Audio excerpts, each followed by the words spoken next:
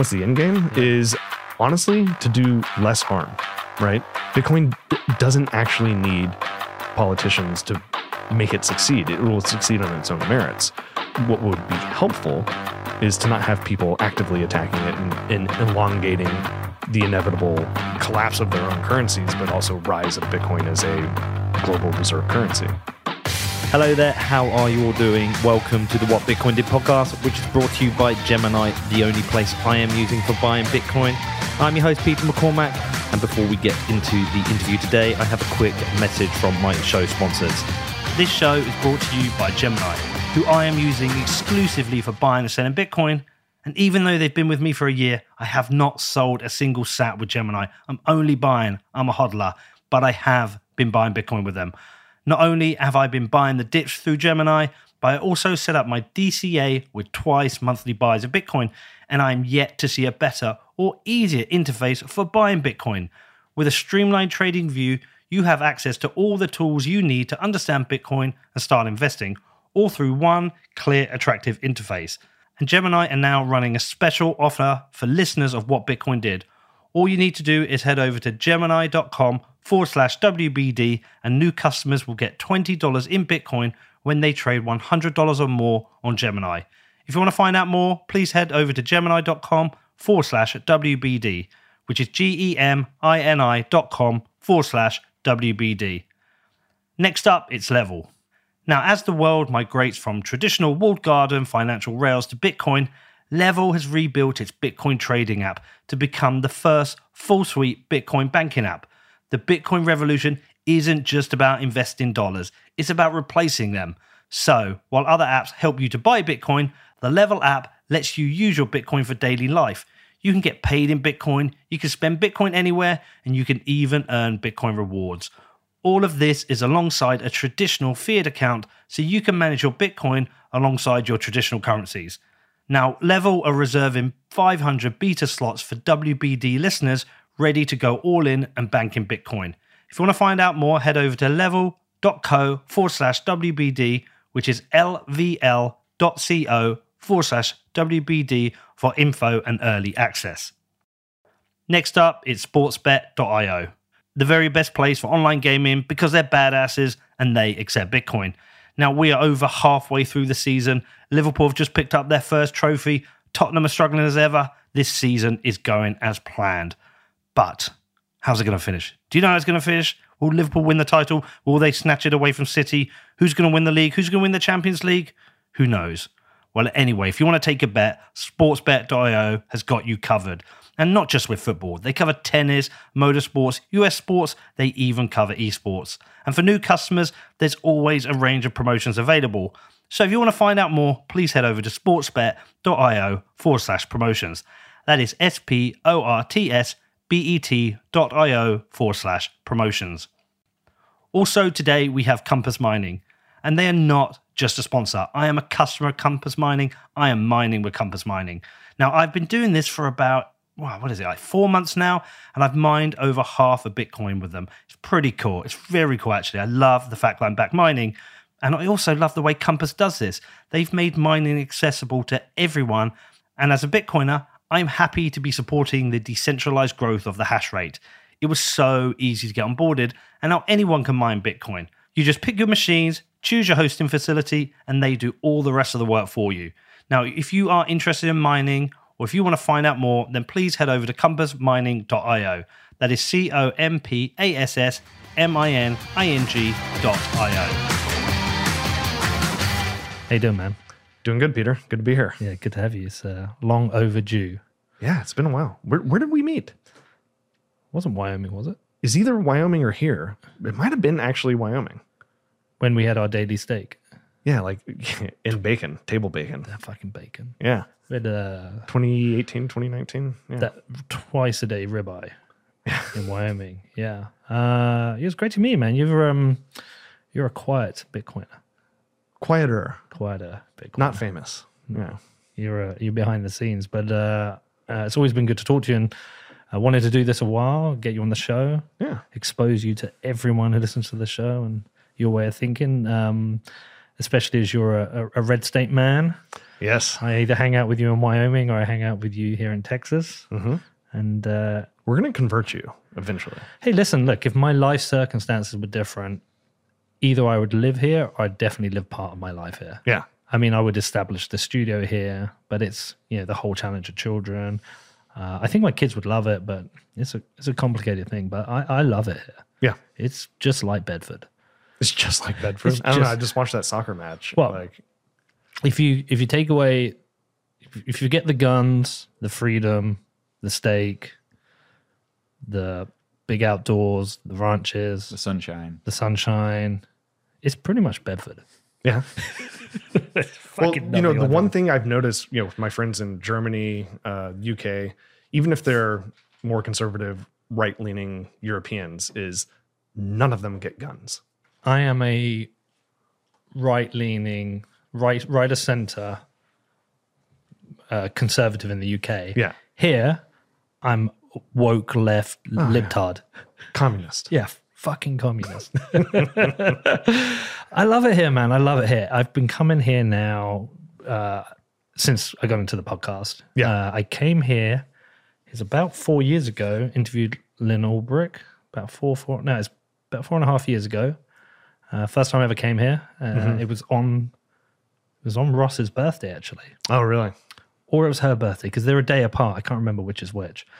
It's like 10th interview and fell in love with the place. Yeah. Like, this is the place for me. So I What do always you like about it, though? That's a good question. There's a lot. I don't like the barbecue. I think it's massively overrated.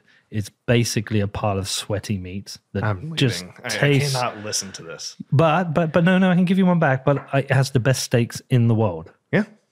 Good steakhouses. Steaks are great. And I'm like, why do you want barbecue when you can have a steak? The barbecue is like meh, but the steaks are amazing. But so the food is great. A average steak in Texas is the best steak you get in the UK. Yeah. And the best steak you get here is the best in the world. Oh, yeah. Dallas, in particular, steakhouses. Actually, I've been to one in Dallas. I can't remember the name. It began with an M. Albernays, Bob's. Or was it Nick and Sam's? Or was Nick, that, yeah. Nick and Sam's is Dallas. Yeah. It's incredible. Yeah. Yeah. The guy at that place the other night, Yeah. he's pissed at me for keep saying that. No. But we should give him a shout out because we've been to, how many times have we been to Three Forks? At least 4 times this trip. Yeah. Bitcoiners, good men, Yeah. great steaks. Great steaks. Yeah. Great steaks. Although we know the off menu stuff. He keeps telling us, we know it now, man. Brings out that bone in fillet. So I like that. I like the people, like the friends here. Yeah. I always know if I come here, there's like 20, 25 people I can call up and go for a beer. In some ways more than I have in Bedford now, because Bitcoin gives you that wide tent of people. Sure.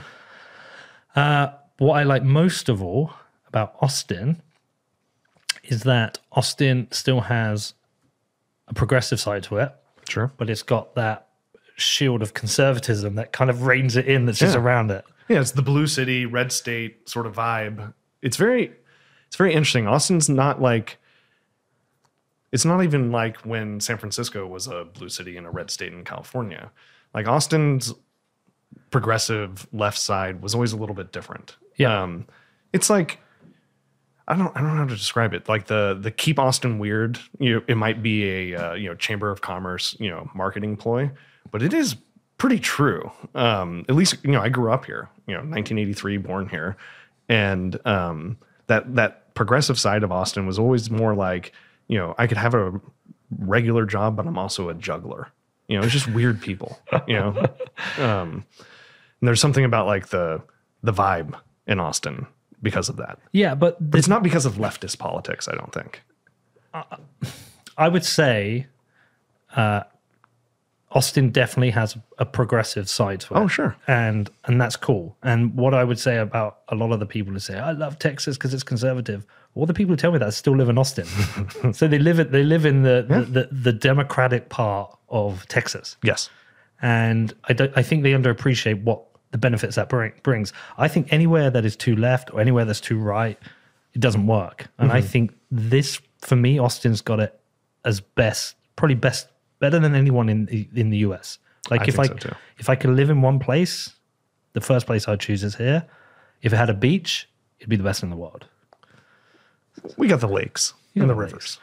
But I like that. There is a definite sense of freedom here, which is interesting. Everyone kind of leaves you the fuck alone. Yep. But if you want to go party, you can go party. Yep. We sat in cool bars. We sat in a cool bar last night, watched the St. Peter's March Madness game. Oh my God. You following that story? Incredible. I mean- First 15 seed ever, Elite Eight. Yeah. Yeah. I mean, I'm going to talk about it like I know about it. I learned it all last night. Oh, really? And I've struggled to get into basketball. I don't like high scoring sports. I like low scoring sports like football, our football, or even your football. That's a weird preference to have. Well, because it's hard to score. So when it happens, it's like, wow, like one goal. Yeah, and the it's like, elation yeah. that comes with in the build up and the anticipation. Whereas basketball, it's like they score so many, but so I never truly got it. I'd been to games, I've been to see the Lakers, I've been to see the Knicks, and I just never really got it. And then I watched the Jordan documentary, and I was like, okay, I understand the game a bit more now. But last night, watching that game, like I was figuring out, wasn't I? Jeremy will tell you, I was like figuring out the game as it happened and the strategy. And I was literally jumping around every basket. I mean, I wanted them to win just because of the story. Yeah. And also it's St. Peter's. So obviously I want them to win. Yeah. But I wanted to win because of the story. But I understood the momentum of the game. I started to realize which players they were bringing on at which point and why. Defensive schemes. Yeah. And yeah. Like the set plays in basketball. I mean, every time they're going up and down the court, they have a plan. Yeah. It's not immediately obvious to like a casual viewer that like it's very strategic. Also, what's interesting about it is it's a lot faster than the NBA. Yep. And I think it's more enjoyable because of that. And I think that's why I sometimes prefer college football because it's faster and they make more mistakes. They make more mistakes. Yeah. But what I noticed is how much instruction was coming from the coach as they were going up. Yep. You don't notice that as much in the NBA. I think they know what they're doing more. College coaches are psychos. Yeah. They're screaming for 40 minutes, like top of their lungs, red-faced. You think about the guy who just retired at Duke, Coach K. He's been doing it for 40 years, every day, screaming at the top of his lungs, freaking out on 18-year-olds. Yeah, it's a weird game. They're a small team as well. St. Peter's? Yeah, like in terms of like the size of the players. Well, okay, so we were talking before this about how Major League Baseball is broken because there's no relegation, and so it's profitable to lose. Like the only thing we have that looks kind of like that is college basketball, where you have all these tiny teams, like in physical stature and in terms of the size of the school, that get to play at the highest level and get a shot. And this one is particularly interesting. Why do you think they've managed to do it? What's special about them? From your side, as somebody who understands this. It's, I mean, I'm not an expert on this, but it's like some formation of the NCAA rules that allow, like, it's a designation of Division I sports. Why do you think they're doing well, this team? Why do you think? Yeah. Oh, I have no idea. Like, it's just random chaos, and they call it March Madness, right? It's just anyone can win a basketball game. It's 5 players, right? One guy gets hot, you can win a game. But going back, like Austin, Well, so one of the things I noticed when going back home, because I think one of the things that's sometimes hard for people to understand with the podcast or even with my Twitter is some of the opinions I have, or some of the ways I look at things. Whereas I understand a lot more about, say, people in Texas and Austin because I spend time here. They haven't lived in Europe and Bedford and spent time there understanding things. But what I've come to appreciate here is there is a lot more questioning of things here. Yeah. Whereas we don't get that back home. So I do the Scott Horton interview for me as a chance to question what's happening in Ukraine, Russia. And a lot of people understand why I've done it. They may agree or disagree. But from back home, there's one guy specifically, a British guy, tweeted about, can you remember what he said? No, I'm not sure. The ugly games. He just tweeted out saying, look at these Bitcoiners, they support fringe conspiracy, crazy psychopaths or something. Like, Yeah. And I'm seen here as a lefty, and at home I'm seen as a crazy right guy. Yeah. And it's just a different experience. I feel like here you can have you and I are going to have a way different conversation from my best friend when I go home. Sure. It's a way different conversation. So I just like that. And there's a lot to like here. But I like all the US. Like I still like New York. Sure. I still like LA. I lived there for 9 years. Yeah. San Francisco, I'm really struggling with, but I like all of the US and I like the mix. And I think, like I say, I think you've got it right here. You can live in a progressive city, but you've got that wrapper that stops you going too far. And I just think it's great. I mean, look, why do you love it here? You moved here. I mean, part of it's just that I grew up here, right? But it's I didn't know that. Yeah, I was born here, grew up here. It's kind of an idyllic place to grow up, honestly. Like, it's safe. You have the University of Texas here, and you have a lot of, interesting people, right? It's a highly educated, safe place to grow up, right? But at the same time, it is kind of a cool place. So if you're into music, well, there are music festivals, and there are people tour here, right? You're really close to Houston and Dallas. You can get out there to, for the big city life, although that's kind of Austin now. It was kind of an idyllic place to grow up. But like for me, more than anything, it's that Austin has like a very Texas vibe in terms of like the independent spirit, right? Almost everyone I knew growing up's parents worked for themselves. They had their own businesses. It could have been a restaurant, business. My dad had his own software consultancy business. Like no one seemed to have real jobs. Everyone was independent. At some point, I don't know if this is still true, even Austin had the highest proportion of independent restaurants of any metropolitan city in the United States. It was all local, right? Austin had its own personality because it wasn't all chain stores, chain restaurants. And but it also wasn't particularly wealthy when I was growing up. Okay. Pre-Dell, right? There were no major, huge corporations here. So all that independent vibe, we were just working for people in Dallas or consulting for them, stuff like that. But that independent sort of nature of the people, at least I was around in Austin, definitely got into my blood, right? And I think actually helped me with Bitcoin later. In fact, it's almost hard for me, like when you tell your story, it's like, how did anyone in Europe value Bitcoin if you don't have the same sort of independent or questioning values that you might find in Texas, right? Well, I think it's completely different reasons. And I think this is the reason why Bitcoin has taken off in the US and hasn't really in Europe. You've got fringe people, but I think a lot of people first got in for the gains. Yeah. And I think it's only right now that people would maybe really start to question it outside. Look, we have libertarians in Europe. Sure. And we have conservatives in Europe, but we don't have... They're not prominent, though. No. Well, they're not even necessarily well respected. And it's a different style of conservatism as well in Europe. But now, suffering high inflation, weirdness from our governments, I think people are starting to question it. But it's definitely different. You come for the gains, you stay for the whatever you choose to stay for. Yeah. And it puts us at a disadvantage. Yeah. And there isn't really a significant European Bitcoin scene. There is a European Bitcoin scene, but not significant. We have pockets of people or ideas and some companies, but we don't. Like here in Austin and Texas, it feels like it's becoming what our mutual friend Parker Lewis wants. It's becoming the Bitcoin capital. The Bitcoin capital of the world. Yeah. Because I can't even put my finger on it. You can probably do it better than me because you're from here. But I've said it before on the show and people cringe, but it just feels like a very American idea, Bitcoin, especially a Texas idea. Well, it's very optimistic, right? Yeah.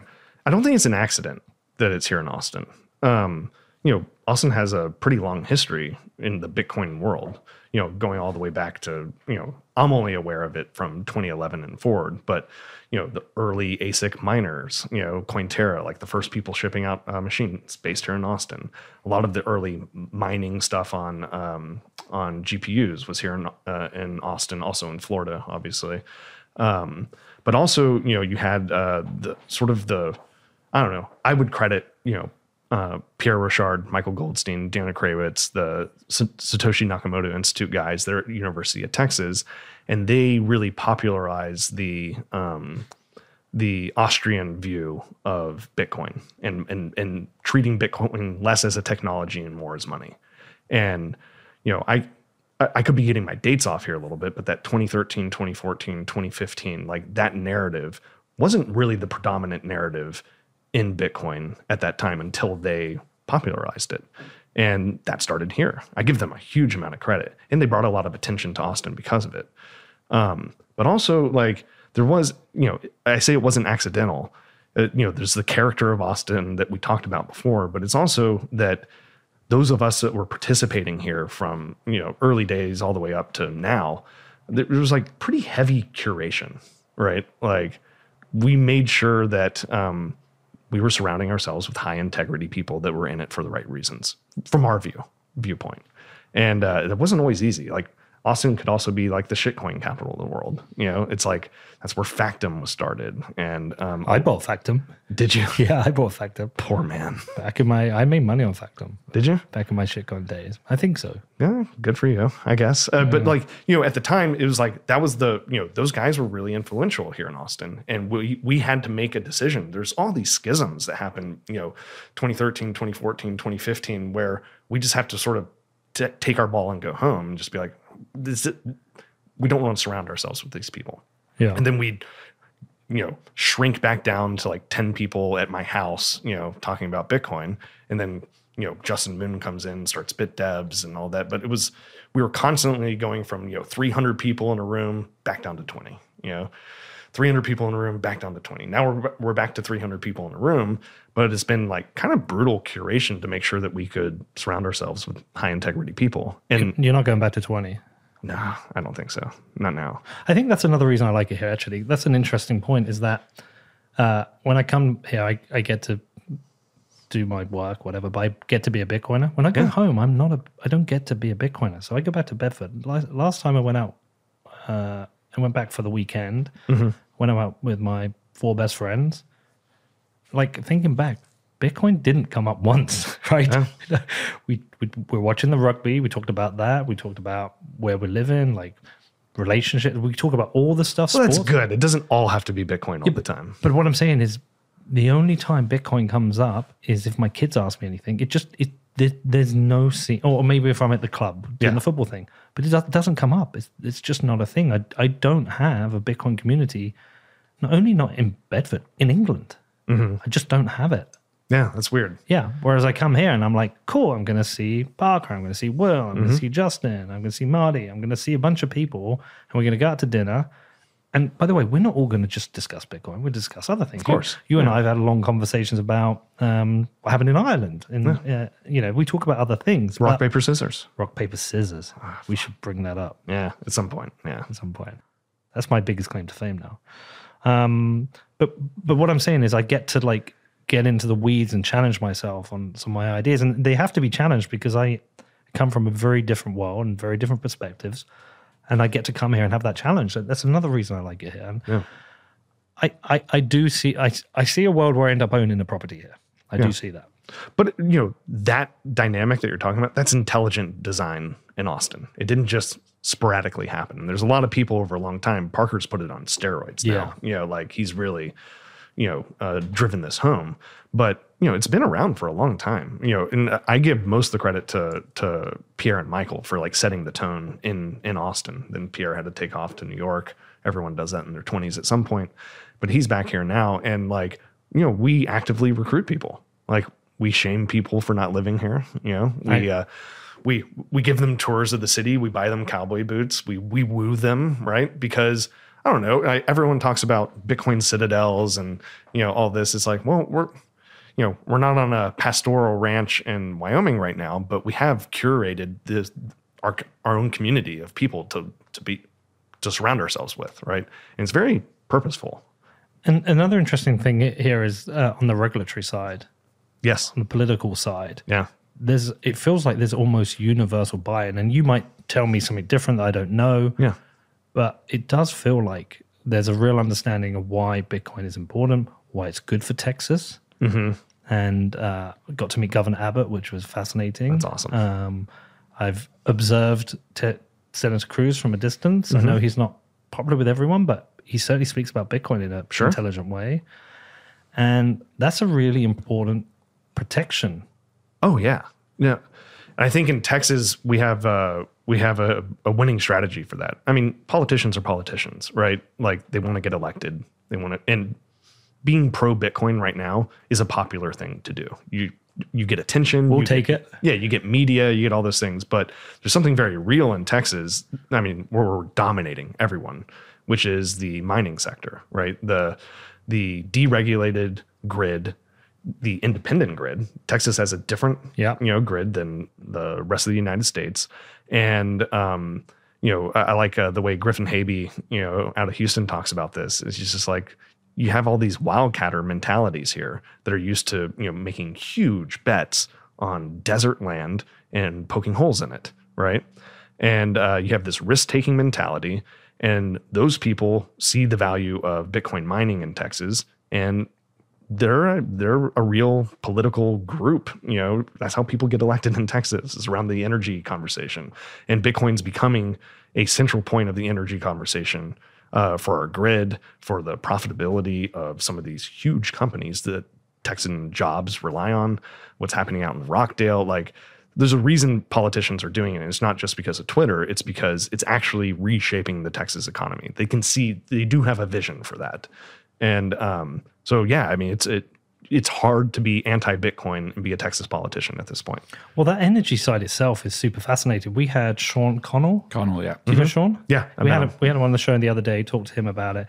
He told me a bunch of things that I didn't understand about. I'm still learning, yeah. Dude, some of the things he was telling me I just completely didn't understand about the grid. But he came on and explained a bunch of things. And one of the things he said is there was like one day recently where 70% of the energy in was it Texas or Austin? In Austin. In Austin came from renewables, which yeah. I didn't know that.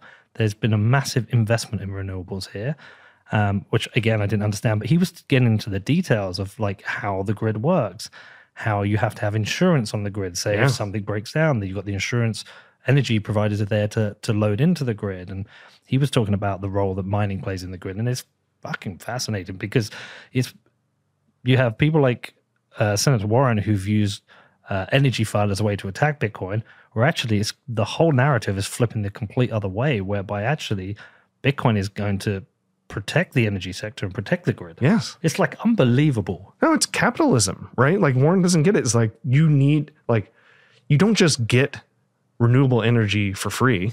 You have to invest in it. And so in order to invest in it, it needs to be profitable. In order for it to be profitable, it has to be integrated into the grid that we have now. And you need demand in order to build the supply of it.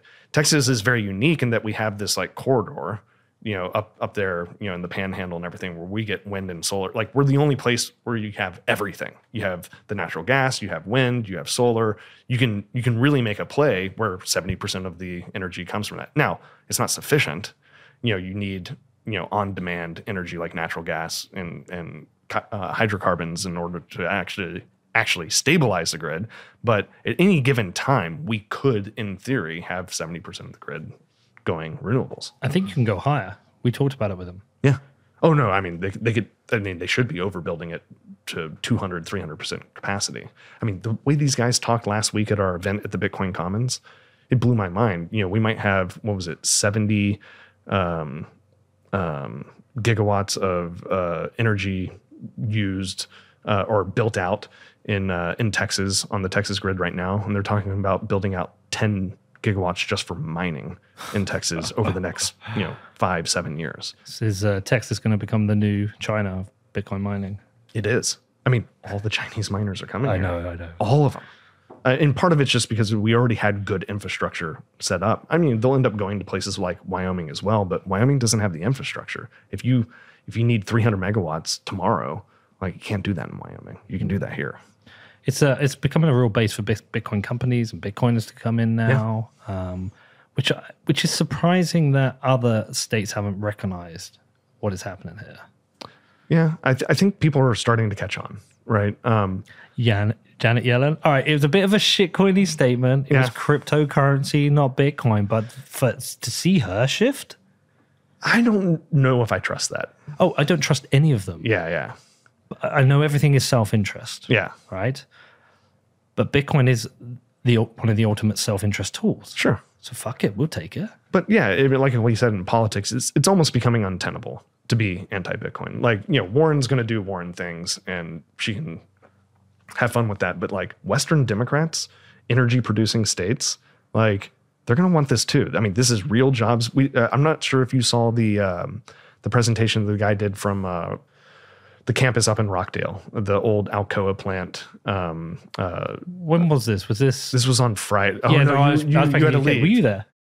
Yes, I was, but I missed that. Okay, yeah. So he was talking about, this is going to be 400 jobs in the next year for this data, for the Bitcoin mine. It's like 4 different data centers.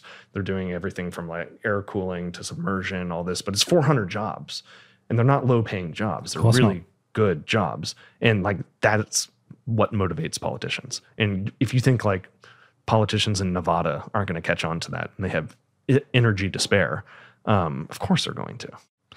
And again, if you think about game theory of Bitcoin and you want Bitcoin to be a success, the most important country in the world to accept it and adopt it is the US, because a lot of countries follow lead. Yeah. It's very counterintuitive though, right? Because, Of course. We kind of had the best money for a long time, but yet we're the most motivated to replace that. Yeah. Well, yeah, I mean, it depends where you talk about where the motivation comes from. I'm a firm believer in that we're in a transitional shift between America and China, which is being fought on a currency front. Sure. And the way America can defend itself as a decentralized nation, the republic is decentralized, is with a decentralized currency. Now, it's counterintuitive to politicians who like control. Yeah. But actually, a decentralized currency is what will give this country strength going forward. Yeah. I mean, we have 50 sovereigns that make up the United States. And I think most people don't recognize how important like state sovereignty in the United States is. Like when we met in Wyoming, we were passing all those bills, the Wyoming Blockchain Task Force. When we'd start drafting these, and when Chris Land's writing them, we would have conversations with the federal entities, with FinCEN, with the FDIC, and they'd all try to scare us. They'd be like, "Oh, you don't want to do that. Just slow down a little bit. Wait 2 years. We haven't figured out what we're going to do yet." And I give Tyler Lindholm a lot of credit. He just said, "Fuck it, we're doing it." He didn't wait for anyone. He didn't wait for the, Blockchain Association or Coin whatever. They just did it on their own. And then once we did, all those same people came back and were like, "Good luck. You got 2 years. Everyone's going to copy you." And we're like, "Oh, you're not mad?" And they're like, "How could we be mad? You're a fucking state. You can do whatever you want." Right. And I love Tyler. oh, yeah. Yeah. And he did a great job with that. I had very little to do with it. But at the same time, it's like the state sovereignty is such a big deal. And of course, states can't print their own money. They're at a disadvantage from other sovereigns because they can't print money. But they can take an interest in Bitcoin. Wyoming, Alaska, New Mexico, they have sovereign wealth funds. They can buy Bitcoin with that. We're trying to get them to, right? And they can, flex their sovereign muscles in the United States, which is difficult to do in other places, right? Especially if you're in the EU and you're on the euro, like you're in big trouble. Well, that was one of the things I'm thankful about with the UK is we didn't. Yeah.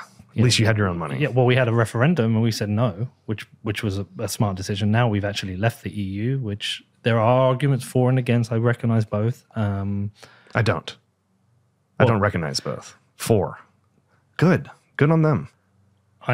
My role is to recognize everyone's opinion and allow everyone to have an opinion, from the anarcho-capitalists to the communists. I was very surprised when I was younger visiting the UK. I thought I would find, my Texas brothers in Scotland. Was not the case. No, you won't. It's more Ireland. Yeah. West coast of Ireland, you'll probably find a little bit more. But yeah, no, you won't find that. But we don't have. I think this is there's a couple of things. There's that cultural establishment of the United States. Yeah. How it's birthed, but the fact that it's a republic. Yeah. We don't have. God, I piss people off because I talk about this so much, but we don't have the ability to move somewhere else if we don't like the rules. Sure. Unless we leave the country. But that doesn't really work. People can't just leave the country. You can't just, you can. Yeah, but you can drive to Oklahoma. Yeah. And it's different. Yeah. Yeah. And look, we saw it. How many people left New York for Miami? How many people left California for Texas? Yeah. We know it happened. But we don't really have that. Like, I'm in Bedford. If I go to Manchester, it's the same. If I go to London, it's the same. It's the same rules, same set of rules. We had it more in the EU, to be fair. We did. That is a fair point. But they try to harmonize the rules across the EU. And then you have to speak Italian. That's true. Yeah. Do you know what? Italy is the best place in Europe. Is it? Outside of Bedford, it's the best place. I've been to like Rome as a tourist. I don't really know. I mean, Rome's awesome just because it's like a giant museum. Sure. The whole city's a museum. But it's a great country because they've been very good at maintaining their Italian culture. Yeah. You go to somewhere like Florence, you're not going to go for a McDonald's. Sure. You're going to... Hasn't been Americanized. Yeah. But Danny does make a good point. But there was things. I mean, I'm out of my depth here. Danny can probably look this up. But I'm pretty sure that like a perfect example of what's wrong with the EU was Ireland was giving advantageous tax positions to Silicon Valley tech Yes. giants. So LinkedIn went there, Facebook went there, Apple was there. everyone Yeah. went there, but they ended up getting fined. It was something like $9 billion. No, the companies got fined. Something like 9 billion, or Apple got fined multiple billions, but the fine was to be paid to the Irish government, Yeah. and the Irish government didn't want the fine, even though it's huge, because they wanted to give those tax advantages. Yeah. Now, surely the best thing to do is to allow every single nation to establish its own tax rules, so you have competition. That's what would make sense, but they didn't allow it. Can you look that up? Yeah, I think that was actually overturned. I think they didn't have to pay it in the end. Huh. I mean, I knew about the was 13 domiciling. 13 billion. Was it Apple? Yeah, Apple. Yeah. But it was overturned by the looks of it. Okay, interesting. And then Trump passed some law to let them re-domicile some of that money to get it back, in the U.S., like a tax, holiday type thing. Yeah. So the Irish are just allowed to have a different set of tax rules. Well, it was a 2016 rule that meant Apple had to pay $13 billion, but in 2020 it was overruled. It's funny because Ireland could do with that money. Well, the weirdest thing that happens in Europe, I think, I've told this story, so maybe I'm just wrong on this. Maybe I'm just going to lie to all your listeners here, but my understanding of it is Switzerland, who does have their own currency, And guns. and guns. I think it's like compulsory to own guns in don't know Finland about and that. Switzerland. Yeah. But anyway, they do this really weird thing, which is, they have the power of the printing press and a currency that has at least some demand in the world. It's a decent enough currency, and they print francs and buy U.S. equities for free. And I think about this all the time. When I think about like in games for Bitcoin of like, how do nation states, adopt it and, all these different things. I look at what Switzerland does where they print francs, and they're smart enough not to do this in like an egregious fashion of like, take over, a U.S. company or anything, but they own U.S. equities by just printing their own money. And I was thinking that might be the end game for Bitcoin, is one of the big 5 currencies of someone Why would you not? giving it. I mean, it's the last hope. But like when I talk to the people in Wyoming, it's like, well, you're sovereign, but you can't do that, right? So you have to get in before someone does that, right? Someone explained something similar to me recently. They said the US has the ability to print oil, What do you mean by that? and then they can print dollars and buy oil. Yeah, basically. So they can print oil. Yeah. No other country can really do that because it was the petrodollar. Yeah. So I was like, yeah. The only other country that was close that could do that would be Russia, but their currency's shit. So Well, it's had a resurgence this last week when they came out. They said, what was it? Unfriendly nations now have to buy our natural resources with the ruble. oh yeah, that's right. That's right. Yeah. What a shit show that is. Yeah. Well, I mean, but going back to like that point of like, printing francs and buying US equities, the end game is someone debases their currency. The first one to cheat wins, right? I think of all the US states right now I don't think the US is going to be the first to cheat and win. Like they have too much invested in the dollar to do that. So we're going to get caught with our pants down, which means that the states themselves have to protect themselves by using, vehicles like the Permanent Mineral Trust Fund in Wyoming to buy as much Bitcoin as they can right now. Like it's the only option, I think. thinking about all the different sovereigns and how they might take on a Bitcoin standard. I think that's basically it. The states themselves here are going to have to buy Bitcoin. What is the difficulty in them doing it? Is there like a regulatory thing? Is there something blocking them? Or is it just like us? When you first hear about Bitcoin, I'm not going to buy it with real money. Yeah, it's basically that. It's too expensive. Most of them have the ability to do this, right? Like, so you have the electeds, you have the governor and the treasurer and, all this. And, vaguely this is under, or not vaguely, literally this is under the office of the treasurer, the state treasurer, right? And they're allowed to invest in a lot of things. They invest in private equity, in VC deals. They invest in private companies all the time, right? So if they wanted to, they have the legislative approval to buy Bitcoin if they wanted to. It's just, it's a scary proposition to them right now. I think with this show is going to come out after the conference. Yeah. But I think we're going to get Nation. I have no inside information, but I think we're going to get Nation 2 there. I've heard similar. You've heard so you've heard it. So I don't know who, but I've heard. Well, there's been a lot of hints that it's Honduras. Yeah, I've heard Honduras and Haiti and a few of Yeah, I think it's going to a few H's. Yeah. Yeah, it's going to be we have some fun there. Okay, so listen, we do want to talk about CBDCs. Oh, sure. The antithesis of Bitcoin. Yes. The worst money that could ever exist. Yeah. I know you're worried about this. I'm very worried about this. I think that some of the things that have come out of the United States where we're like toying with research projects into CBDCs and we have politicians saying we have to compete with China. I hope people know what that means. And in my mind, what that means is complete and utter financial surveillance, like forever. It is the absolute antithesis of Bitcoin. It's the absolute antithesis of the United States or Western, freedom as we know it. It's the ultimate financial surveillance. And I think that anytime someone hears the word CBDC, they should just think commie gobbledygook. Like it is the absolute end game for government surveillance over your life. And we're getting little brief pictures into this right now, even. And I know it's almost cliche at this point, even though it's only been a couple weeks, months, since the financial censorship in Canada, right, for the truckers because they like to honk too much and kept people awake, that their lives were completely financially ruined through a rather difficult measure of shutting down the bank accounts for all the leaders involved, getting people who donated. And people who donated, yes. But that was actually kind of a complicated nuclear bomb for the Canadians to pull off, right? It would be trivial in a CBDC world where the central government I don't even think CBDCs are even going to do centralized blockchains. It's just a digital currency that is issued directly from the central bank. I think they would hope to do it directly to people where they have absolute visibility and control over the flow of funds. And right now, it's difficult for them to exert that type of control over people. Like Canada was a surprise.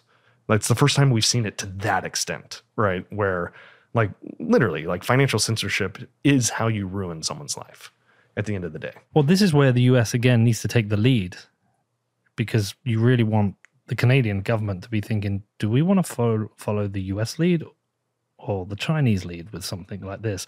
Because I think if you want to do a CBDC, if you want to compete with China, that's why you're doing a CBDC, or you're basically going to have to be better at surveillance, and you're going to have to be better That's at the control. implication. Yeah, you have right? to be better at it. If you want to compete with it, you've got to be better at it.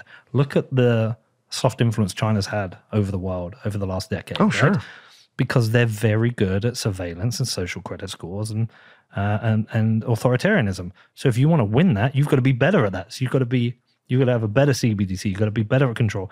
And the US won't be. It can't beat China at authoritarianism. No. Because you have freedoms here. Supposedly. So to beat them, you've got to be better at the opposite. You've got to have a better idea, which is freedom money. Yeah. So that's the fucking answer. It's the same battle we've been having for 150 years around dictatorial control and communism and open market capitalism and Western freedoms, right? It's the same story. And when I hear, we need to compete with China with CBDCs, or European Union needs to look into this, I just think, just replace CBDC with communist rule, right? Like I know it's not literally the same thing, but like that's the way people should be, processing this in their brains. And I would just say, again, another cliche is like, people complaining about cancel culture and stuff like that. I hate that it's already cliche because I think it's real, right? And what I would ask people is, do you think over the next 5-10 years that that's going to get better or worse? Well, I think we know. Yeah. And if it's going to be worse and the government has control to the level that a CBDC would allow them to have control, then you are ruined as an individual, completely ruined. And the only antidote to that is Bitcoin. Before we carry on with the interview, I do have a quick message from my show sponsors. This show is brought to you by BCB Group. Now, BCB Group provide online business banking for companies in the Bitcoin industry. And yes, of course, I am a BCB customer too now. Now, they heard about the difficulty I was having finding a new bank, and they understand Bitcoin. So when they reached out to me and said, Pete, you should move your account over to BCB Group, I was like, sure, sounds absolutely perfect for me. And I could not be happier with the service they have provided me. Now, BCB clients include major exchanges, market makers, funds, and miners active in the UK and Europe, but they are now expanding globally. They also have this amazing network called Blink, which facilitates instant free payments between BCB clients for all supported currencies. Now listen, I know some of you have also had trouble with your banking, and if you are looking for a banking provider who understands and supports Bitcoin companies rather than creating hurdles, then like me, you want to become a BCB customer. Now, if you want to find out, please head over to bcbgroup.com/Peter, which is bcbgroup.com/Peter. Next up, it is Ledger, the world's most popular hardware wallet. Now listen, in Bitcoin, we have this saying, right? Not your keys, not your Bitcoin. So if you're a Bitcoin holder, it is your money and it's time for you to own it. And if you're not storing your Bitcoin on a hardware wallet, then you are trusting somebody else. I took control of my Bitcoin back in 2017 when I bought my first Ledger Nano S, and I'm still using that same device today. Ledger is the smartest and easiest way for you to take control of your Bitcoin. Now, if you would like to find out more or purchase a hardware wallet from Ledger, then please head over to ledger.com, which is ledger.com. Next up, it is BlockFi. Now, BlockFi bridges the world of traditional finance and Bitcoin, empowering you for this future financial world. And for people in the US who own or are interested in owning Bitcoin or stacking more sats, then the BlockFi Rewards credit card provides the easiest way for you to earn Bitcoin. There are no fees to use this card, no annual fee, and no foreign transaction fees. And you can get 3.5% back in Bitcoin on all purchases in your first 3 months, and then 1.5% back forever after. And also, for every dollar you spend over $50,000 annually, you can get 2% back in Bitcoin. Now, if you want to stack sats with BlockFi, then please head over to blockfi.com for more information and to find out the terms and conditions. This is blockfi.com, which is blockfi.com. Also, today we have Casa. Whether you've just bought your first sats or you're a Bitcoin pro, you need to protect your investment. And the only person who should be in charge of your Bitcoin and your financial freedom is you. And securing your Bitcoin does not have to be difficult because Casa makes it so easy. Getting started is super simple. You just download the app, create an account, and enjoy a 30-day free trial. And if you need some assistance, it is just a click or phone call away. Casa has best-in-class customer support and free online resources to support you. There is no better time to upgrade your Bitcoin security and get total peace of mind. You can find out more at keys.casa, which is keys.casa. Yeah, I'm with you. And one of the challenges I've found with it is communicating this to normies, especially my side of the pond. Yeah. It's a lot harder. I give you a great example. My Facebook now is really advertising for the podcast, right? Yeah. Here's a show and a bit about the football. But I did start trying to share ideas from guests who come on the show. Oh no, are you effort posting on Facebook now? Just low effort. Okay. Just okay. low effort, just to try and get people to around to the idea. I want to convert as many people to Bitcoin Sure, as of course. possible. And if anyone went back through my timeline, they would have seen I was pretty much sharing the general narrative with regards to inflation is coming, consider Bitcoin. Mm-hmm. And a lot of people would say, oh, okay, Pete was right. Well, Pete wasn't right. The community was right. I shared it, but they would share that. I put out a thing about CBDCs saying, you want to be very careful about these. This is what it is. This is how they work. This is what it means for the government. My friend's mum blocked me. I can't remember what she put. She put something like, oh, I can't deal with any more of your conspiratorial nonsense, and then blocked me. I think a lot of people in the UK can be easily sold a CBDC. I think so too. And it scares the shit out of me. Yeah, but really easily. Oh, here's the benefits. Here's Britcoin, as Richie Sunak said. Here's Britcoin. Yeah, it's going to be centrally controlled. We can manage interest rates. Like we can issue benefits centrally. This is going to be great. And any of the people I know who are against it right now, the people based in the UK, they are considered nutters. Yeah. So for me, it's not whether we're right or wrong. It's like, how do we communicate this? How do we, right? Like, how do you know? Okay, I'm not trying to shit on people in the UK. No, you can. By the way, but like, if you don't understand the value of why individuals should own guns and why you should be skeptical of people who want to take guns away from you, right? Who also happen to have guns themselves, right?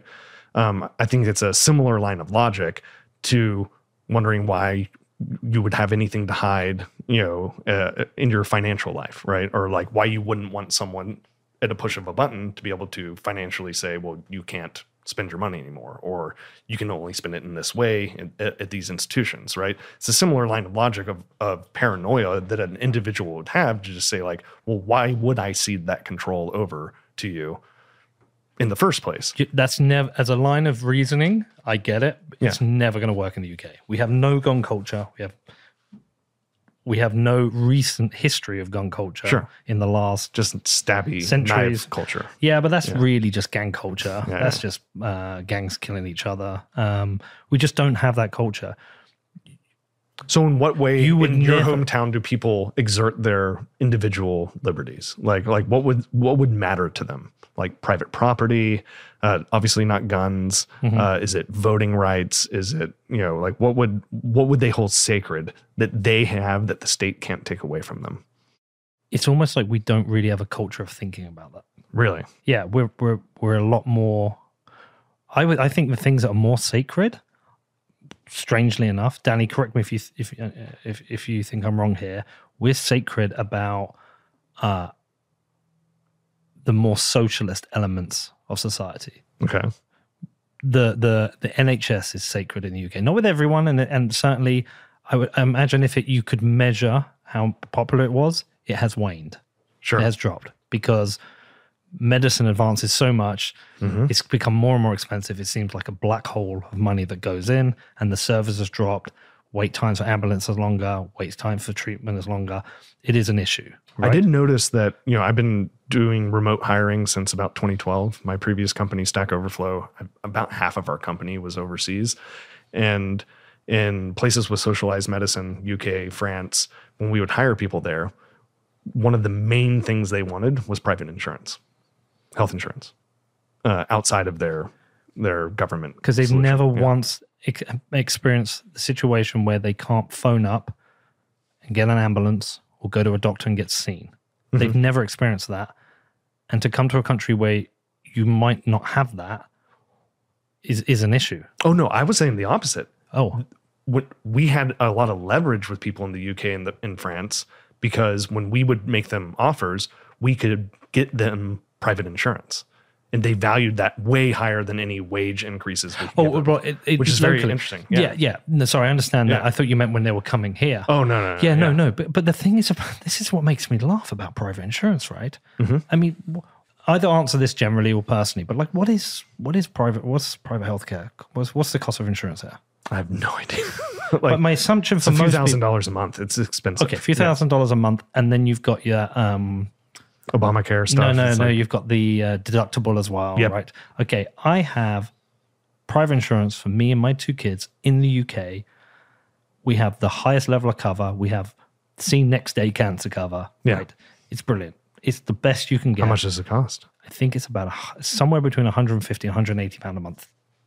Okay. I am still paying for the NHS. Mm-hmm. Okay. And I know the NHS subsidize part of it. I'm pretty sure they do. But at the same time, that's not a lot of money. And I've used it. I used it for my back operation. I would have had to wait God knows how long. I was seen within 3 days. I had my operation within 3 days of requesting it. You know, went into a private hospital and had it done. Doctors have a wait. I can go to a private medical center in Bedford. If Bedford High Street has it, most places has it. I can get a doctor's appointment. It's £50. But this is only because you're on private insurance, right? No. That is just, anyone can walk into that place and pay £50 for an appointment. My point being is people in the UK, they have private options that are very, very cheap. Yeah. Yes, it's probably subsidized, right? Yeah. By the NHS. But at the same time, they have that option. Yep. But I would say, when you say what do people hold sacred, I think we hold that we are, I think we hold, this, people aren't going to like this here in America. We hold collectivist things as sacred. Sure. We hold the NHS as sacred. What do you think on that? I mean, yeah, the NHS definitely is. I mean, when you talk about private property, I think that is as well. Like, I think people value that. I also think maybe it's not totally fair to say that people in the UK don't think critically like they do here, because that's not my I didn't experience. say that, did I? But yeah, a little bit. Well, how like you did I said say that, like, people aren't thinking critically about like a CBDC. But I mean, I know from my experience, like, I even had my mum text me being like, "This sounds scary. What is it?" Okay, interesting. I just haven't seen it myself. The one instance is of somebody, Yeah. and that's obviously not a statistically significant number. Sure. But the people I've seen talking about it on Twitter, British people, are the same people who fit in well here in Texas, right? Yeah. There's that people. Like, Yeah. The Bavarians in Germany. Like, they get it. Yeah. But I just think, you know, I'm actually stumped when you say, what do we hold sacred? Because we don't have that history of, you know, freedom and liberty like you have here in Texas. So it's not something we hold sacred because we've never really had it. Yeah. You know?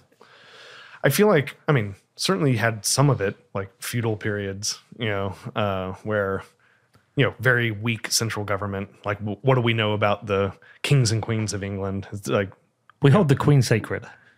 but I mean, like, but, you know, when they actually had real power, what I at least know about it is that it was a really weak form of central government where if they stepped out of line, like, what do we know about them? They all get murdered. Like, they all get murdered, or people don't help them out. They don't, you know, come to arms when they're needed. But, like, you know, when I think about this, like, I think it's very easy for people to get duped into thinking that it's the exact same affinity scam with altcoins, where they try to, you know, cuddle up to Bitcoin and say, oh, we're just like that. You know, we're just like Bitcoin. We're just a little bit different, you know, over here, but we're basically the same. And you know, a lot of people fall for that. You know, VCs all over the United States fall for that every single day. Is that when people talk about CBDCs, they're going to talk about it in Bitcoin terms, as a digital currency, they're not going to say decentralized, but they are going to try to compare it to Bitcoin and get the reputation that Bitcoin has as being innovative and groundbreaking, and apply it to themselves and say, but we just tweaked a few things, when in reality they tweaked everything, right? And where everything means that there's no such thing as censorship resistance. In fact, the whole point of it is censorship, right? It couldn't be more opposite than the pitch that Bitcoin makes. Yet it's going to be pitched to the public as Bitcoin was this great invention, but it has these flaws and we fixed them, when really they've just taken the entire value proposition away. I don't know if that's a too simplistic way to put it. No, I completely agree with you. Yeah. And I worry because I get calls from hedge fund managers who are like, oh, well, I heard that, you know, the US is working on a Bitcoin of their own. And it's like, these are smart people. And I find it to be very worrying that through technobabble and false comparisons, that people could be lulled into what I would see as the greatest disaster for liberty and personal freedom that certainly of my lifetime, anything I can think of. Do you think it's technically doable? Sure. Because one of the things I also worry about it is that one of the As long as they use SQL databases, right? Like it'll be fast. Yeah. you don't think they're going to do a blockchain? I don't think they can. It's not going to be on Solana. No. I mean, it could be on Solana. I guess that's centralized enough for them. Yeah. Yeah, look, it does. Like I share every one of your fears. It scares the shit out of me. It's communicating this in a way that sounds intelligent. Like I'm going to talk about something now that because it pisses me off. I haven't spoken about this publicly yet. I had the opportunity to write for the Financial Times. Oh. I've had 2 opportunities recently. One was with the Spectator and one with the Financial Times. You all right with me talking about this? Yeah, I think you should. Fuck it. The Spectator wrote a very anti-Bitcoin article. I tweeted at the guy. I said, I think you're wrong. Yada, yada. Happy to, I can't remember what I said. Happy to help you. And he got in touch. He said, do you want to write something? And we did. Send it to him. He had some edits. Yeah. And I was annoyed about edits because I was like, this is an op-ed. And I spoke to Alex Gladstein. He said, no, you just have to accept with some of the major publications, you can have some edits. Yeah. But like, as long as you're okay with the article, then just go with it because you get to communicate and they know their audience. And the Spectator amends were very minor. It was fine. It went out. It was a great article. And then we had the opportunity with the Financial Times. I appeared on one of their podcasts to talk about Bitcoin. Apparently, it was one of their most popular podcasts ever because that happens. People want to hear about Bitcoin. And so then came up the opportunity to write for them that might be a column. Yeah. So we'd have like I don't know if it's going to be monthly or weekly, but a column to talk about Bitcoin. We did version 1, got some edits. Did version 2, got some edits. By the time we got to version 4, it was basically bullshit. It's just theirs. And it wasn't just like, oh, can we edit it? It was like wholesale changes.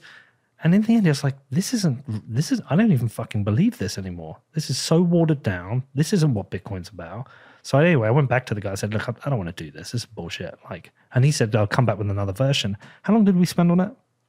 What are they A trying month at least. A month? What's their goal? What are they trying to get you to not say?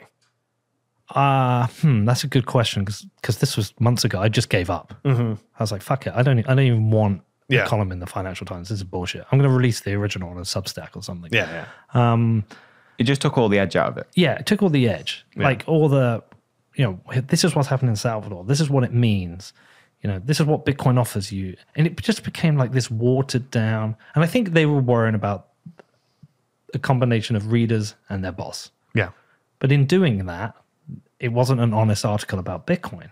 Yeah. It was just, it's compared to the other stuff about Bitcoin out there, it would have been good, but it was the wrong article. And I was like, I wouldn't say these things, so I'm not having it out there. So yeah, basically I wrote to the guy and he said, do another version. I was like, I just can't be bothered. Yeah. It's like, we've spent a month on one article. We've done 4 or 5 versions and I don't like it. So yeah, fuck it. Sorry, Financial Times, but fuck off. So why do Europeans, I mean, I'm coming across as very ignorant in this podcast so far about the mentality of, the typical UK, citizen or European citizen, but like, why do they like Bitcoin right now? So let's hash this out. Like we're trying to figure out how to, because they made money on it. I mean, Really? there will be people like you who like it for the reasons you like it. Sure. But it's a very small number. Most people will like it because they make... Danny, please correct me if you ever disagree because you're British as well. But I think... and maybe it's a similar thing in Australia anyway. But I think it's probably similar in America on the whole, that most people at least start for the gains. Like, I don't think most people in America are in it for the freedom. But there's a lot more foundational 100%, freedom people here. 100%, yeah. I don't think we have that foundational freedom thing. But I think that changes over time. Like, that's something that Bitcoin changes in the people that get into Bitcoin. I like the motivation of people who want to make money. I think that's a perfectly reasonable reason to like Bitcoin, is that number goes up, right? Like we've had a joke about it for years now, but that's a good reason to want to be in Bitcoin. So let's lean into that, right? Which is, I might be worried about, the infringements on, personal freedoms. Like, in the United States, the worry would be that they don't have to ban guns in the United States anymore with the CBDC. They just have to make it impossible for you to transfer money to gun manufacturers. And so they don't have to abolish the Second Amendment. They don't have to amend the Constitution. They don't have to take anything away. They just have to make it impossible for you to transact, right? So that's what I'm afraid of. But it's the same logic then if you want to hold on to your wealth, right? and you have the exact same ability to inflate the currency as much as you want, like that's something that a European who wants to make money and is motivated by, a profit mentality or a savings mentality would realize in a CBDC is that the games that central bankers play right now around trying to control the money supply in this futile effort to control the world, actually, the tools that they have to do that become much more sophisticated and simple. And what we know about the currency wars that people have right now is that, central banks are incentivized right now to debase their currency the fastest way possible, which is to print money, because that way they can keep jobs in their country, they can drive down labor prices. Like that is actually the goal of the central bank in the UK, is they want to debase their currency faster than anyone else. And that could be a motivation. And the CBDC makes this infinitely easier for them to do.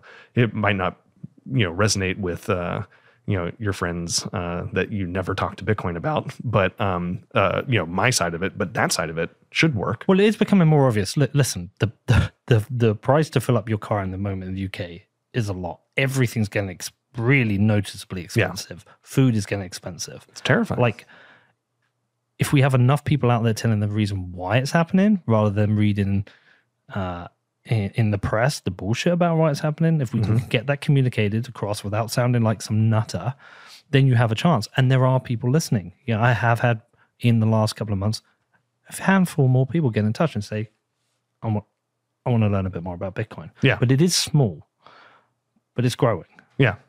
That's definitely growing, that side of it, I think. Yeah. Yeah.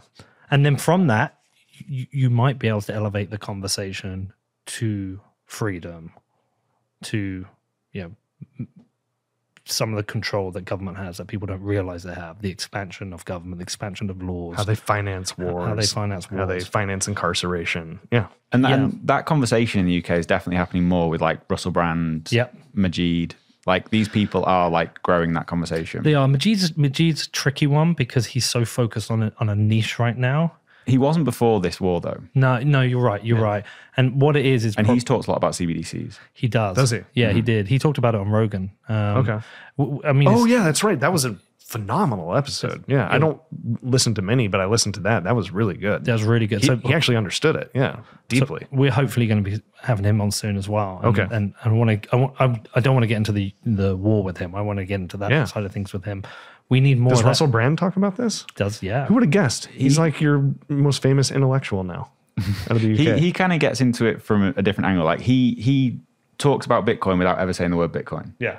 But he really gets it. Sense of what is valuable. Exactly. But he does talk about Bitcoin. But this is I can show you the perfect example of what we're facing with this. Okay. Search for Russell Brand in Google News. Tell me what you find. You know what I'm bringing up, right? Exactly know, yeah. This is the thing we face, and you face it here as well, but we face it at a different level, especially if you got the Telegraph. Here we go. The Independent targets actor and comedian Russell Brand. How did Russell Brand go from stand-up stardom to peddling YouTube conspiracies? Russell Brand, the new Joe Rogan, and I'm the one he warned you about. Like they've just gone after him now. Yeah. They've gone after him. He's too popular. Yeah. Yeah, but that's one of the difficulties. Like, my product is an American product. Yeah. My guests are mainly American. I come to America to make it.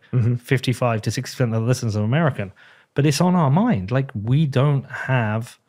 Like, I want a higher listener base in the UK. I want them to listen to this.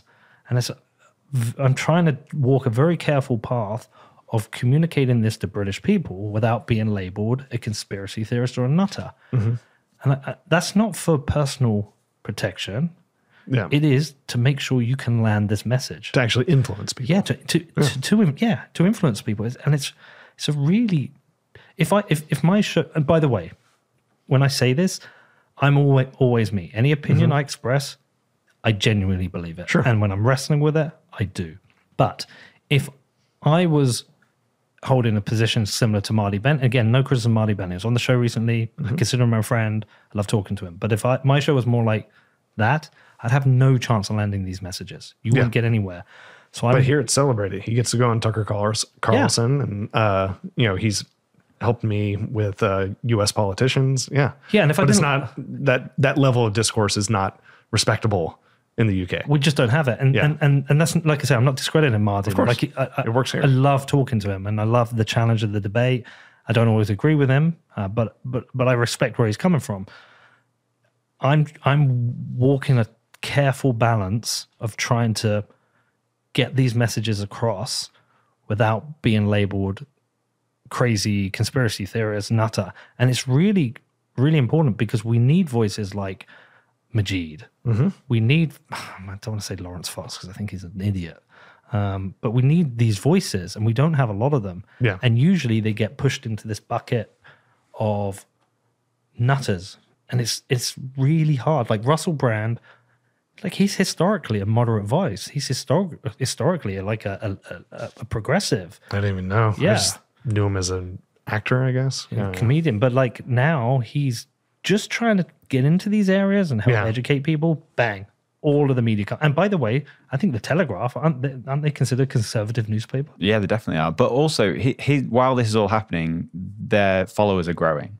Like more people are listening, but Sure. they are getting attacked from the I mean, media. I feel like we kind of export that to Europe right now. Like Yeah. that level of argument or that viewpoint that now Russell Brand is taking, natively to the UK. We've been exporting that for a while. Well, he's been doing that for like a long time. We watched a video this morning. Like he's, I think his opinions changed a lot, but he's been going after like government and for a long time. But he used to go at a different angle, didn't he?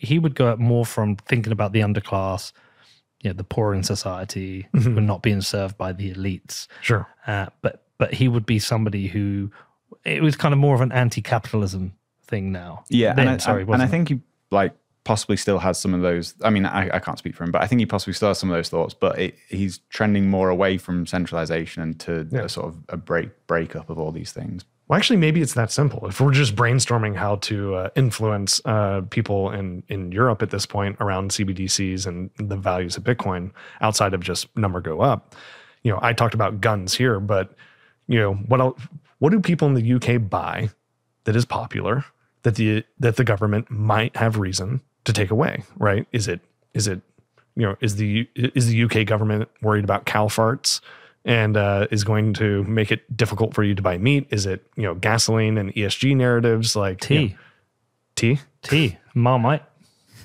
As long as no one goes after Greg's in the north, we'll be all right. Yeah, Greg's in the north. The sausage rolls.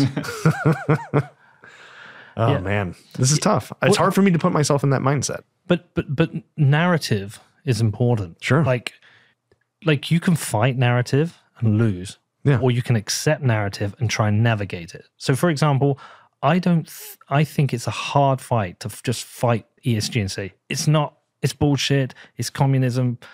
Like we need to fight and get rid of it. Or you can navigate it and use it against itself. Yeah. And I think there's a far effective. I think if you want Bitcoin to succeed and you think ESG is damaging for it, I think it's far more effective to go, actually, by the way, Bitcoin is the most ESG thing there is. Like it literally solves environmental, social, and governance. It solves them all. Oh man, So are we going to start a fight here? No, but okay. but what I'm saying is, my point being is like, you don't always have to just like say no, fight. Sometimes you can say, well, hold on a second.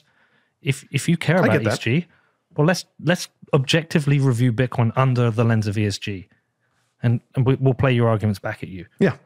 And I think you. I Can think do there are that. several people that are very good at, Nick Carter's Yeah. particularly good at this. Ross Stevens at NYDIG has a couple or at least one really good article on this. Dan Moorhead at That's Pantel. different than what I would say, right? That I feel like if you're trying to bridge that gap would be more persuasive. Yeah. Yeah, but it's different people for different audiences, Sure. right?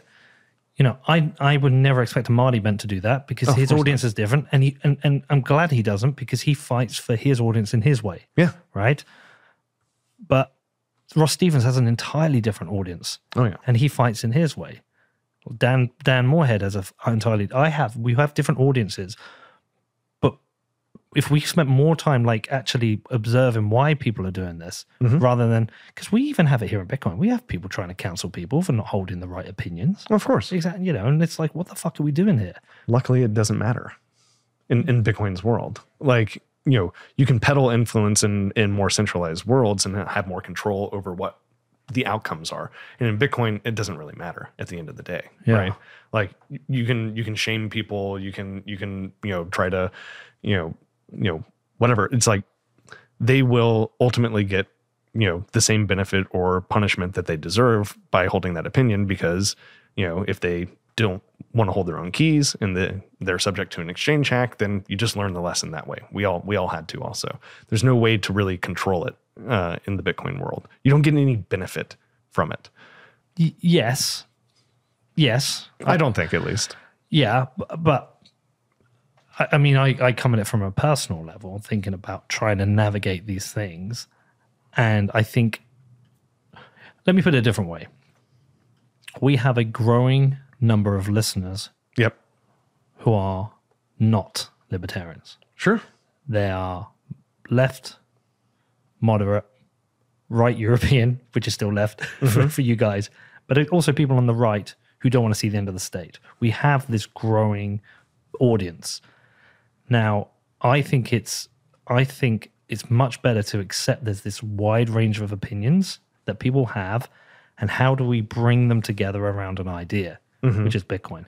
I think Bitcoin is the thing that can bring together left, right, and moderates around an idea that benefits everyone. And I think it's counterproductive to Bitcoin to banish people from it or scare them away by making them think their opinions don't matter or the views they hold are wrong.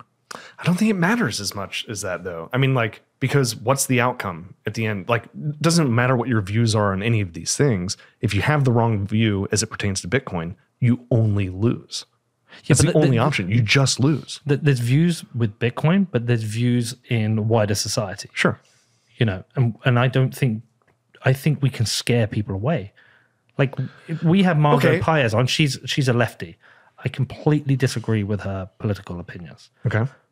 But she might convince a whole bunch of people who are also lefties to consider Bitcoin and the benefits for it. And then you might get a lefty senator who, I'm saying lefty, it almost sounds pejorative, but I don't mean like that. Someone from the left who is also like a Ted Cruz from the left. And imagine getting the two of them together, have a conversation, and they can agree on this. Wow, this is a great idea. Let's work together on this. Yeah. Like, that's what I think we can do is, and what I don't like is this. I know from the outside, from talking to people, that we sometimes can look like a bunch of crazy nutters, but actually they're some of the most intelligent people I've ever met who've got the best opinions on how society should be structured, how we could work together. Yeah, I mean,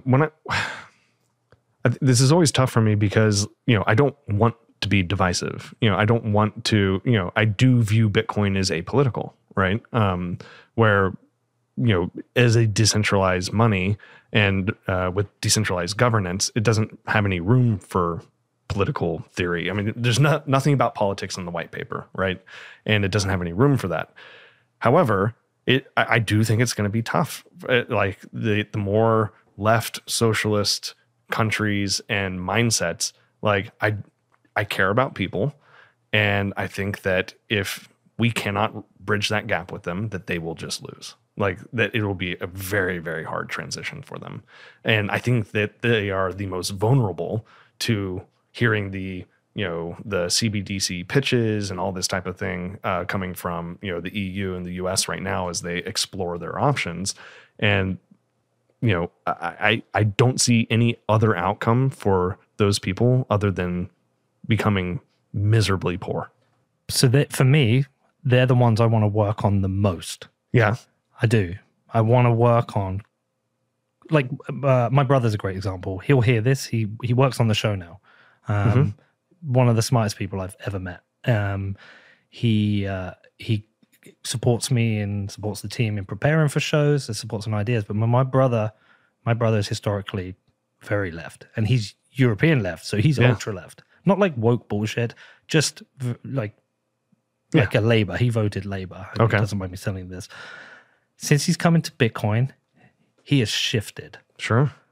But he came into Bitcoin, he came to support me with work and help me with it because he's a smart guy. He read the white paper and he had to question and challenge a lot of things. But have you seen the shift in him? Yeah, I mean, I obviously didn't know him very well at all before, but yeah, I've definitely seen a shift. There's been a big shift in him. It's a big slap of reality. Yeah. Yeah. But I don't think a slap of reality comes from a slap. Yeah. I don't, unless it's like a complete financial collapse and maybe you get wrecked and you go through Unless it. But gas prices go up to $10 in the United States, that's a slap of reality for you. You, as a parent, you learn very quickly shouting is not effective. Sure. You lead by example. You spend time. You teach lessons. That's the effective way. Shouting and yelling at people that you're some libtard moron isn't going to convince them that Bitcoin is a thing. They're actually, in some ways, it might push them away because that's fucking crazy rights. But actually, if you spend a bit of time saying, hey, listen, I want to hear your view of the world. I want to hear about your issues. And I want to show you how maybe Bitcoin can help you solve some of the problems that you see in the world. I think that's far more effective. So, that sounds very Mormon. Door to door. I mean, that particular pitch. I think want it's to show you how Bitcoin can help you. Yeah. No, but like, how do you make people value? How do you make people value like their own autonomy? Right. Maybe look, carrot and stick. Some people's carrot, some people's stick. But, Sure. But for every person who wants to. Who wants, like, who has the issues with the left and says fuck them, but I'm the guy who wants to go and talk to them. I want to bring them in. I want to help them to understand it because I think we get to where we want to be faster by working collaboratively. Yeah. Look how divided society is right now. Mm-hmm. You just have to go on Twitter to see it. You just have to watch the news to see it. You're not on Twitter anymore, right? I am not on Twitter. Well, is this fake? Did you fake quit? No, I semi-quit in that what I realized is, and I should have done this a long time ago, is the most effective thing I can do for Bitcoin is make the best show I can and get it out there to as many people as possible. If I go on Twitter, even if I'm nuanced, if I create enemies, that doesn't help. That doesn't help it. I'm going to give you some shit on this. Come on, but let me get to that. Okay. I think Twitter as a broadcast, and when I say broadcast news or marketing, it works well. Sure. So if I've got an event that's news, I can release that on Twitter. People know about it, might come. If I've got a show I'm going to release, I'll retweet it, and that's cool. I only see me trying to engage in conversations as now a net negative for that because you don't convince anyone on Twitter. And you may convince the odd person, but the reward mechanism is set up to gamify hate and anger, echo chambers, and bias. I think the perfect example of this has been watching Tim Pool. Okay. To just watch him descend into somebody completely captured by his audience and just generally become a complete. Sorry, but we're not friends, so it doesn't matter. I think he's just a fucking moron now. I don't know much about him. I mean, I've seen, but I used to some of his love podcast appearances. I used to love hearing some of his like opinions on things. I didn't always agree with him, and sometimes when I've watched his show, there's things he said I think are smart. Now I think he's just completely captured, and I've seen that happen to so many people on Twitter. You are rewarded. You are rewarded for following a bias or a group thing. You are not rewarded for nuance. Sure, but I'm giving you some shit on this. Yeah, please do. I mean, you pick fights. Yeah, I mean, you intentionally go out there and pick some fights, right? I mean, sometimes tongue-in-cheek and you get an outsized response that is not justified, but like you're poking the bear. Depends. Like there's British humor when I say, make a joke about Texas and I say, the barbecue sucks. Barbecue sucks. Yeah. That's a joke. Yeah. I don't think I've gone out intentionally picking fights. I used to, like in the early days, when I was a very small audience. I actually don't. That's a good way to get an audience. Danny will always be in honest. the conversation. Danny is like my conscience, right? This is why he's now in the show. This is why he has a microphone. Yep. Danny is my conscience, and I will do most of the things Danny say or listen to everything he says. I'm really.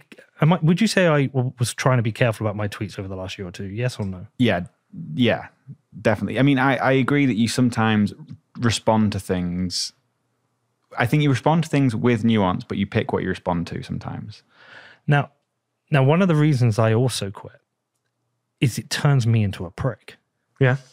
And I don't want to be that prick. Yeah, I guess what you just described in terms of how you want to use Twitter in the future as a broadcasting mechanism, as, marketing the podcast, all that. It's basically the way I've used it forever, right? But like, I don't have discussions on Twitter. But it's a bad place to have discussions. Well, discussions or even just countering an opinion. Yeah, I mean, it's not. How do you think I poke the bear? Give me an example. I can't think exactly. I mean, I was thinking about our dinner the other week and everything. And like, I get out of dinner and I look at your Twitter feed and it's just like, well, the barbecue sucks. And like, the blah, blah, blah. And like, you're trying to get a rise out of people. Right. No, look, but there's a difference between like fun and banter. Like, people have to understand a joke. You need a sense of humor. Like when I said, real men don't need guns. Yeah. Like, it's a joke. Yeah. Come on. These things are a joke. I don't care about that. I don't mind getting shit for that. Okay. What I mind getting shit for is like when I did a very nuanced reply to Safedeen's view on climate change, researched and nuanced. It's like, fuck you, fuck this, and I was just like, see, but I liked it. So not from him, but from other people saying fuck you, because I actually liked his Twitter thread after that of 97% of priests agreed that you should sacrifice your child. Like, what do you know? Are you a priest?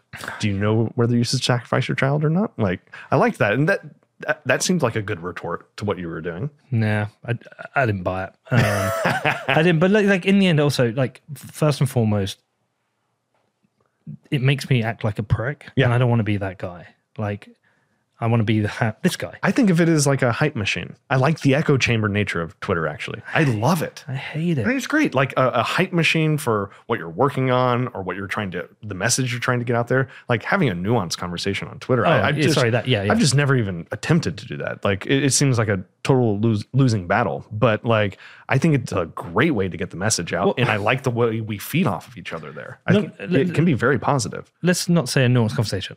There's quite a big list of shared opinions within the cohort I exist in.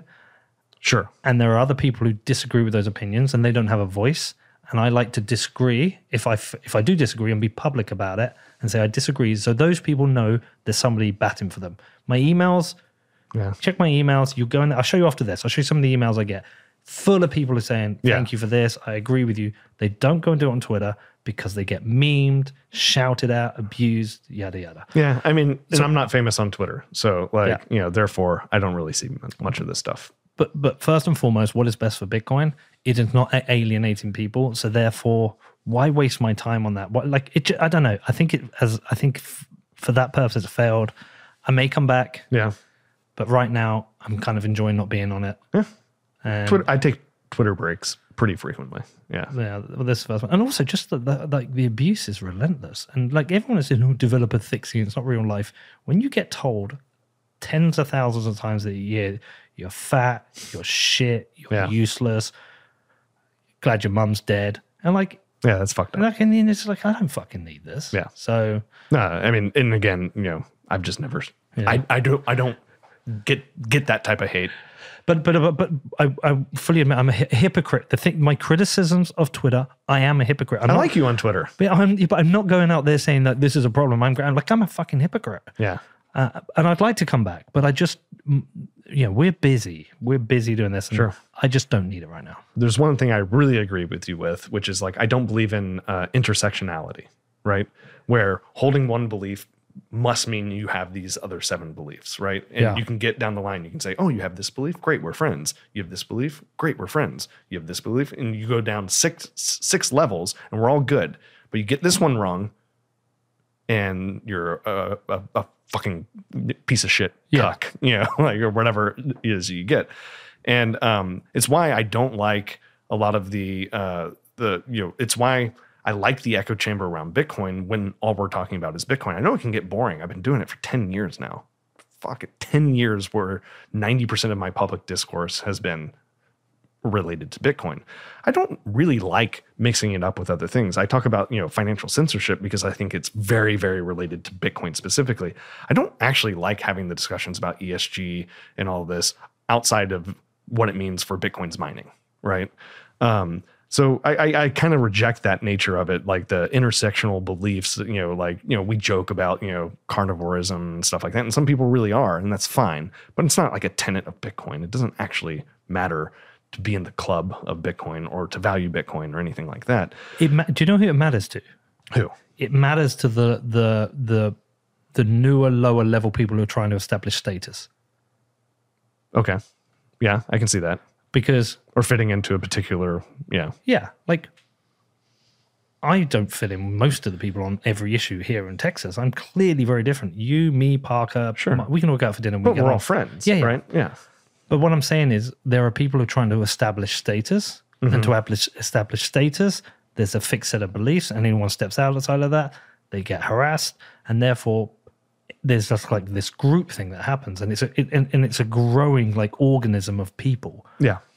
There's thousands of them because I've blocked them all, the fucking idiots.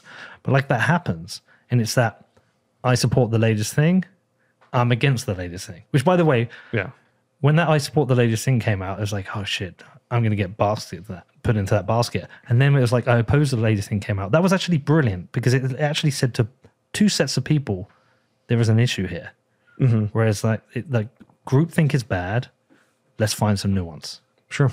I don't know if it happened. I've just become a single issue person. Like if it's good for Bitcoin, I like it no matter what, and, I think about, it's so complex right now. What's going on in Russia, Ukraine, what just happened in Canada, but we just got the best advertisement for Bitcoin, I think, since Cyprus in 2013, when Cyprus started seizing any funds over $10,000 in people's bank. That was a big moment for me in like the Bitcoin story. It was like, oh my gosh, like we actually need this for real. And we're getting that advertisement like right now. I know, I don't dude. care about any of this other stuff. Every major story has a Bitcoin angle. Yeah. Yeah, I guess now I'm kind of going against my intersectional, like everything seems to be related to Bitcoin at this point. Yeah, but that's good. I'm contradicting myself. No, yeah. I don't think you are. I don't think you are. Yeah. I think what you're recognizing is that the fracture in a society, the collapsing of fiat systems is an advert for Bitcoin. It is. But that's fine and that's good. Yeah. And I'm completely with you on that. And in some ways, it's kind of like big regrets is trying to intersect into these wider issues that have got nothing to do with Bitcoin. Yeah. Single issue. I mean, we talk about this a lot, like with CJ Wilson and guys that are doing the I don't know the name of the pack. They're doing, a political pack. With Amanda. Yeah. All they care about is Bitcoin. Doesn't matter if you're a Republican, Democrat, anything else. You say good things about Bitcoin, you get money from us. I think that's brilliant. Yeah. I love it. Right? Like we only care about one thing. What's your view on abortion? Don't care. What's your view on, Second Amendment? Don't care. Bitcoin. That's it. I think that's a good place to be right now. So what's the end game with this then? What's the end game? Yeah. Stuff Congress with pro-Bitcoin members from all over the United States, California, Texas. No, that's not the end game. That's a strategy. Oh yeah, sorry. What's the end game? What's the end game is honestly to do less harm, right? Is like Bitcoin doesn't actually need politicians to make it succeed. It will succeed on its own merits. What it does, what would be helpful is to not have people actively attacking it and elongating the inevitable, the inevitable collapse of their own currencies, but also rise of Bitcoin as a global reserve currency. Like if it is unimpeded by the types of politicians that are there right now, and we're single issue voters, then it just might happen in my lifetime then instead of not in my lifetime. I'd rather it happen in my lifetime. Well, I think that's a great place to finish. Oh. Unless there's anything else you wanted to talk about. I don't know. I can't remember what we said here. This just flew by. Yeah, I usually look at Danny as like to get a little nod on the time. Time to go? Yeah. No, to get a nod on the time, and usually I get a thing about an hour. Get like a 1. Okay. What was it? 1:30. 1:30. We just breeze 1:30, and 1:30 is like our goal time. So we just hit it. We can go longer. But What have I said? Do you think you need to end with a game of rock, paper, scissors? Oh, we could tell that real fast. Yeah, go on. And Tell I'll the play story. you. No, I'm not. I've retired. You can tell the story. I retired. No, I mean, Peter, will not allow me to, double or nothing my bet here. But my greatest athletic achievement in my life is this was a sanctioned tournament, 2008 Wyoming. I became the rock, paper, scissors state champion. This is my favorite Bitcoin story. There is. Yeah, I was trying to impress my now wife's friends, early days dating. They got me hammered at a bar. And there happened to be the tournament, and make it sound so serious. There was a tournament in a bar where if you won, you would go to Las Vegas and play for the national. And I won it. And then I signed up to go to Vegas, and they're like, okay, we'll just buy your flight and book this hotel. I had no money. Then I found out they televised it on ESPN. I could have been rock, paper, scissors famous. Now, everyone I tell that story to now wants to challenge me. And so you did. I think the first night we met. Yeah. And you beat me. I did. And then right away. Then I retired. We tried and you beat me. Yeah. No, I retired. I've only had one serious professional game of rock, paper, scissors against state champion, and I won, and I effectively retired, and never will I play again. Yeah. That's a great story. Actually, I'll say one serious thing to end. Go on. One serious thing is we're talking about CBDCs. We're talking about Bitcoin. And I know on this podcast in particular, you've gone through a transformation yourself of someone who used to say, still holding your own keys is too hard. And then you did it with Casa. It's... Hold on. I'm going to tell you. Can I tell you a story first? Yes. Okay. I used to say things that weren't true to help drive a conversation forward. Sure. Okay. Some things were true, or some things I refused to do because I know what an X-Pub is this whole time. No, I know what it is, but I don't really know what it is. I know. And I don't really want to. You don't really need to. I don't really need to. Yeah. And that's where we need to be. But when I said I'd never run a node, I haven't. Yeah. And I still don't really use a node. I'm going to get more shit for this, but I don't. I have it there. I have it set up. I don't really engage with it because I see the future world of Bitcoin as one where lots of this stuff's automated for you. Sure. Now, that doesn't mean I don't think nodes are important. Mm-hmm. And I think everyone should look at it if they want to. Yeah. But there's a reason why something like 0.001% of people run a node. Yeah. So sometimes I say things to provoke the conversation because I think the conversation is important. Mm-hmm. And sometimes I ask questions where I know the answer. Like, yeah, I know you're a smart guy, and I know you know a product here for the listeners. So, but that going on a journey, it's a constant. I'm still on it. Sure. I regret things I did a week ago or said a week ago and 2 weeks ago. You just always try and improve. Yeah. And I wasn't trying to be antagonistic. I just wanted to let people know because sometimes they're like, oh, he's a fucking moron. He doesn't know what an expert is. Yes, I do, but sometimes it's helpful for the newer listeners to come in, or sometimes it's helpful to remind people we're in this rabbit hole. There's still people who are just at the entrance to it, and we can't act like they should know everything from day one. Sure, and I agree with that. And what I wanted to say is that it is a process, right? It's a process, right? Yeah. But I would say right at the beginning of that process, if we're talking about CBDCs, we're talking about Canada and financial censorship, is that there is one thing that rises above all the others, more than running a node, more than any of the other things, which is hold your own keys. That's a great ending. That's it. All right, man. Well, listen, do you want to tell people where to go and follow you? Oh, yes. So you can go to unchained.com. So I didn't even say I work at Unchained Capital. We help people hold their own keys. And we have integrated financial services along with that. So unchained.com. And you can follow me on Twitter at Will Cole. Well, listen, thanks for coming on. It's been great to get to know you. I really appreciate your friendship as well as somebody's now become part of the show. I've enjoyed the debate, but and thank you for always making me feel welcome in the free state of Texas. Anytime, man. All right, brother. Thanks. All right, thanks for listening to What Bitcoin Did. If you want to get in touch, the best thing you can do is head over to my Telegram channel, or you can hit me up on my email, which is hello@whatbitcoindid.com.